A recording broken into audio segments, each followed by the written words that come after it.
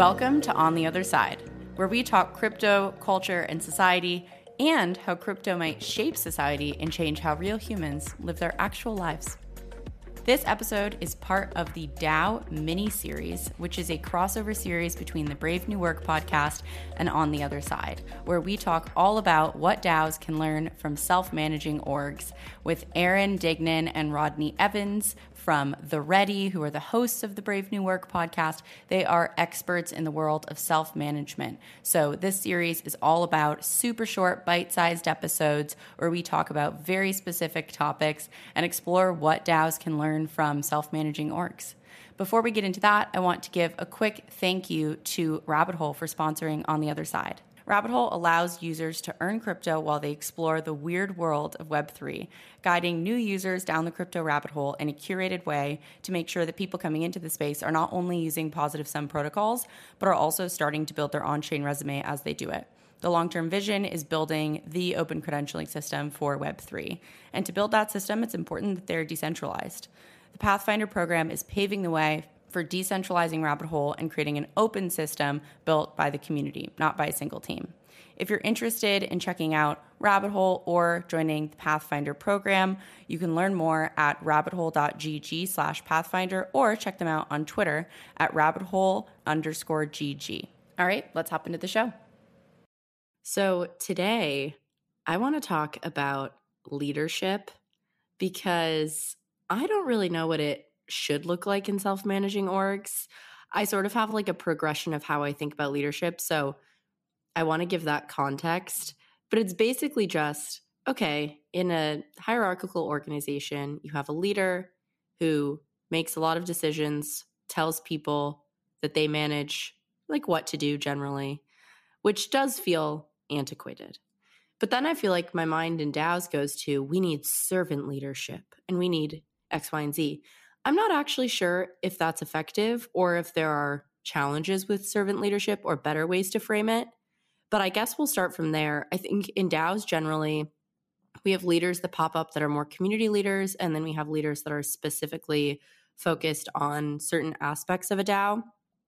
But I think we're still forming ideas around what leadership really means and who can be a leader and what leaders should be doing. So I'm curious to hear thoughts on that. I think for me, this is definitely a big topic of discussion and debate at the Ready. It always has been. I start to pull the term leadership apart into a few different classes of activity. So one would be source activity, which is like the spark of something new, having an idea or starting a company or a DAO or a sub-DAO. And you just have that initial vision or story that you're telling that can draw people in. And it's almost like you're creating the space, is how I talk about it in the book. Like you create some space and then you can kind of light a candle and see who wants to come hang out. And so that source energy, I think, is a real thing. And it's work that people do at the beginning and throughout the life cycle of a company or a DAO or an institution. But it doesn't last forever in the same way. It doesn't take on the same shape. And it certainly doesn't hold all the expectations that I think we mean when we throw around the term leader or leadership. And then the second bucket is the management stuff, which is like telling people what to do and setting direction and being the parent of the team. And on balance, we don't really go in for a lot of that stuff at the Ready. I think we talk more about atomizing that work and figuring out if there's career path work to be done or feedback work to be done or strategy work to be done. There are other ways to do that than just calling somebody the leader. And then I guess the third is a little bit more about stewardship and some of the stuff that we've talked about on our pod before around what does it mean to just be the person who is holding something and sweating something and doing more work thinking about where it needs to go and how to make sure that the OS and the team and the system is there for it to be successful. And so that is, I guess, a form of leadership.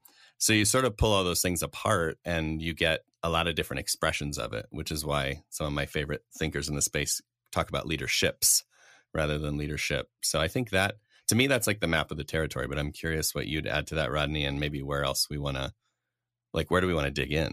Yeah. So I am excited to talk about servant leadership. I love that this show is just turning into me shitting on concepts that exist in the world. Like books from It's the like 80s. a great role for me to Yeah. play. Yeah, I think we've talked before in this miniseries about operating systems and what the OS is and can be of a circle, a pod, a squad, etc., or an entire organization. And I really see, like, in self-management, a form of leadership is tending to that OS, understanding what we're designing for, whether it's working, whether the members of that circle are satisfied, etc. And then not, and this is where I'll give servant leadership some shit, not being in a position where the community members or the circle members just elevate their issues or tensions and then a leader solves it, but instead is really the leader is responsible for creating an environment where we have collective responsibility and ownership for our OS. And so what that looks like a lot of times in practice is if I'm stewarding a specific circle, I'm the person who is making sure that the feedback does emerge and that the experiments are run and that the operating rhythm is facilitated. I'm not in charge of the contents of all of that.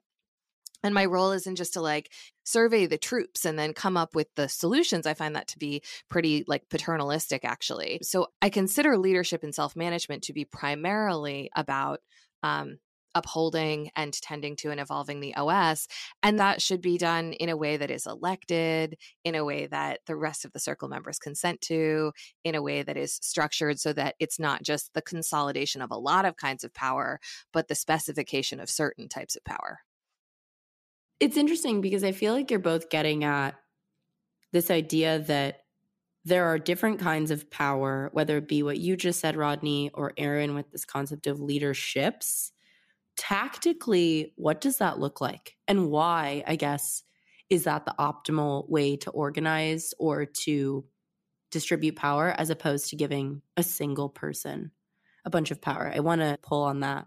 I think at a base level, you just think that people are fully dimensionalized human beings in the space, and they have different levels of skill and comfort and context and expertise when it comes to lots of different things. So the idea that any one person would be the leader or the primary decision maker or the person that knows the most about what to do about anything, about everything, is problematic. And so there certainly are, just in the sense of like who has decision rights, who has power in the sense of being able to decide what we do, just there you have leaderships, because there are many things that go on inside our business that Rodney or I are not the best suited to address. And then there are other things where we're absolutely perfect for it. So I think seeing that we have all these dimensions to ourselves and our identities is a big part of that. And then on top of that, there are also different kinds of power. So you can have positional power in a system, you can have reputational power, you can have privilege-based power or identity power that just happens to be true in the culture. You can have power from being more tenured or more experienced or seasoned in the system. There's just so many different ways that also expresses itself that I think it's impossible to map or to control, but it's pretty helpful and pretty easy to just talk about that stuff all the time and say, like, in this situation, in this phenomenon, in this decision, what are the different kinds of power that are relevant? Or even to Rodney's point, as you're designing that operating system, as a founder or leader or source person, you're looking at how am I privileging or not privileging different kinds of power, and what kind of a system do I really want to create here?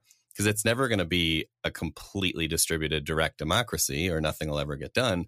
But it also doesn't have to be a situation where it's like, well, these are the 6 leaders and they decide everything. So I think you have to just pull it apart so that you can have a more nuanced meal. Yeah. And Chase, I want to ask you a couple of questions about what you're seeing play out, but I think we have a lot of fairly like evolved and pretty wonky takes on this. And also at a super simple level, you're really inhibiting the adaptivity of any organization that's reliant on one or a small handful of people. Like, that's just shit org design. Like, anytime I'm in an organization where it's like, it would be utter mayhem / existential problem if X person left, I'm like, you have not done a good job of anything. Because that's so fragile. It's so fragile if an organization or a team relies on one power holder to steer no vision, all the things. So it's just like all of the other more evolved notions around participation and evolution and whatever aside, I'm just like, you're really hemming yourself in if you continue to heap all of the various forms of power that Aaron just articulated onto one or a couple of individuals. I'm curious, Chase, like, how do you see this playing out in DAOs? And what are some of the things that you think DAOs are really getting right? And where are you like, we probably need to make some shifts here? It's so interesting because, and I do need to find another adjective, but I guess that's just the vibe always. That's your calling card. Never put it down. Interesting. So I feel like what I've seen in a lot of DAOs, that definitely doesn't apply to all of them. And it depends on, are they evolving from a company to a DAO versus being a DAO from the start? For DAOs that have started as DAOs from the start, what I'm seeing is people were like, yes, let's decentralize things. This is amazing. No one's really leading something, but oh shit, we need to hold people accountable. And I think people experimented for a while with the mechanisms for holding people accountable in a way that feels decentralized and balanced.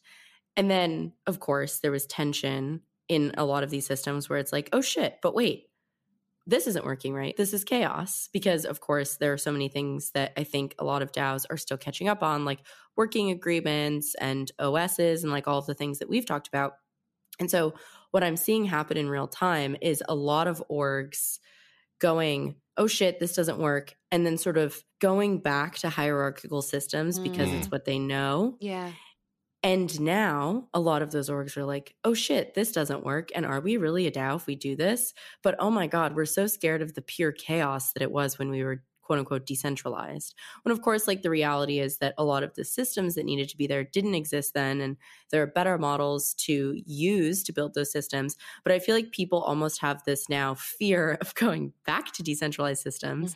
So that's one. The other side, and I think this is a similar pattern, is companies that are transitioning to DAOs, which is for most companies in Web3, I won't say most, for a lot of organizations, their goal is ultimately to become a DAO and decentralize. And on that end of the spectrum, they've been quite hierarchical most of, the existence of the org. And now it's like trying to let go of power in a way that feels, I think, very existential to people because it's like your baby and you're letting that go to a community. Oftentimes communities are price maximizing with tokens. I think there's this power struggle that is actually more about trust than anything else. So those are kind of the two things that I'm seeing in the ecosystem right now. Yeah. I want to talk about the second one, and then Aaron, maybe you can talk about the pendulum swinging. It's a funny thing because something that I've noticed recently, this might feel like a little bit of an aside, but something I've noticed recently in self-managing systems, including our own, is that there's often like a lot of psychic energy around a particular role and what it would be giving up, or what the individual would be giving up if they stepped out of it or multi-filled it or made it rotational or whatever. And I think there are a lot of reasons for that, but I've just found myself in a lot of conversations lately where I'm really teasing apart, like, what are you actually losing? Like, what freedom or what control or what influence are you truly giving up? And often the perception is that it's much, much more than the reality, because it's like in traditional hierarchy, we fool ourselves into thinking that we can control people's behavior or really understand their work or be involved in directing the macro and the micro. And like all of that is just such bullshit. Like we have so little insight into what's happening if we're leading a giant organization. And so it's like in some ways going to a more self-managed approach to leadership is just making explicit what is true anyway, but people have a hard time emotionally with that, with crossing that bridge. Yeah, I think it is about letting go of one form of power and trading it for another. And most of our clients, I would say, generally think what they're doing is giving up power. And so that feels really scary and really terrible, or giving up control, which is even harder. And what we often do is go back to our traffic light versus roundabout argument and just say, who has more control, the designer of the roundabout or the person that changes the light from red to green? And the fact of the matter is that if what you care about is getting people to do what you say when you say it, then the light switcher has more control. But if you care about the outcome, which is like we want fewer accidents and more cars through this intersection, or achieving the purpose of our DAO, then actually the person that designed the roundabout has more power because they're getting more of what they want out of the system. And I always make the joke that they also get to sleep in. And so for a lot of these transitions, it's about, I mean, Rodney has this thing she's been saying forever, which is like, there's a third way. On the one side, there's chaos. On the other side, there's bureaucracy or hierarchy or whatever boogeyman you want to put there. But the middle ground is where you want to be, right? It's this third place where you're not going back to the chaos of no constraint, but you're also not just going to adopt those old leadership patterns. And instead, you're using other tools. And I think that's really what the like expansion of leadership is all about, is saying we're not just going to use individuals telling people what to do and holding people accountable as our only tool. We're going to use agreements. We're going to use different constructs and noticings and patterns and processes and ways of being with each other that will give us a lot of those same benefits and some of that same responsibility and feedback loops and all that kind of stuff. And then, you know, the individual leader can do less, and that's a good thing. I feel like the other part of the reason this is so scary to people is they don't realize that they have tools to build the roundabout that actually work. I think people theoretically listen to that and go, yeah, sure. And if they haven't listened to Brave New Work or any other episode in this, easily could be like, sure, yeah, that's great, but like, how feasible is that really? Mm-hmm. And so what's fascinating to me is that I think a lot of it too is just about understanding the new mental models and the other ways to think about this, where we actually do have organizations that we can point to that have figured this out. And we're not just making it up as we go with this big question of, will this ever work? Because we know that it can work in different organizations. We know those tools exist, but I think a lot of that lack of willingness to give it up is also recognizing that like these things do exist. And I'm sure that there's something deeper too around oftentimes our work is a reflection of ourselves. And so I think a lot of it too is like probably having to deal with the decoupling of the validation you get from other people and your organization more broadly. Yeah, I mean, certainly the fused identity is deeply problematic. And also something that I think gets lost in the conversation when we talk about leaders letting go of certain kinds of power in order to have a more roundabout OS is what they get, which is, besides some of the impact that Erin's talking about, they are also very likely going to be liberated if their organization makes this kind of transformation. Like, you know, what I've learned from working with companies large and small is there is truly no one who is not constrained and oppressed by someone else in any ecosystem at any level. Because when you get to be, you know, the C-suite of a Fortune 100 company, then you have a board and you have shareholders. Like, no one is free in a hierarchy. And so a lot of times what you see is these middle management type humans that are trying to hoard this power. And I'm like, if you would let go for your people, then you would also be freed to exercise your own agency and have your own ideas and have more control over your own destiny. And I think that's the side of the story that gets missed. I love that take. Like, the hierarchy, climbing it still is not going to get you the freedom that you want. You have to change a system for that to be the case at every level, really. That feels like a pretty good mic drop on leadership. If you like what you heard, please make sure to rate and subscribe to the podcast. I always forget to do this for podcasts I like, but it's actually super useful. Also, if anything resonated with you or if you want to continue the conversation, hit me up on Twitter. I'm @ChaserChapman. I absolutely love talking about these things. Thanks again for listening.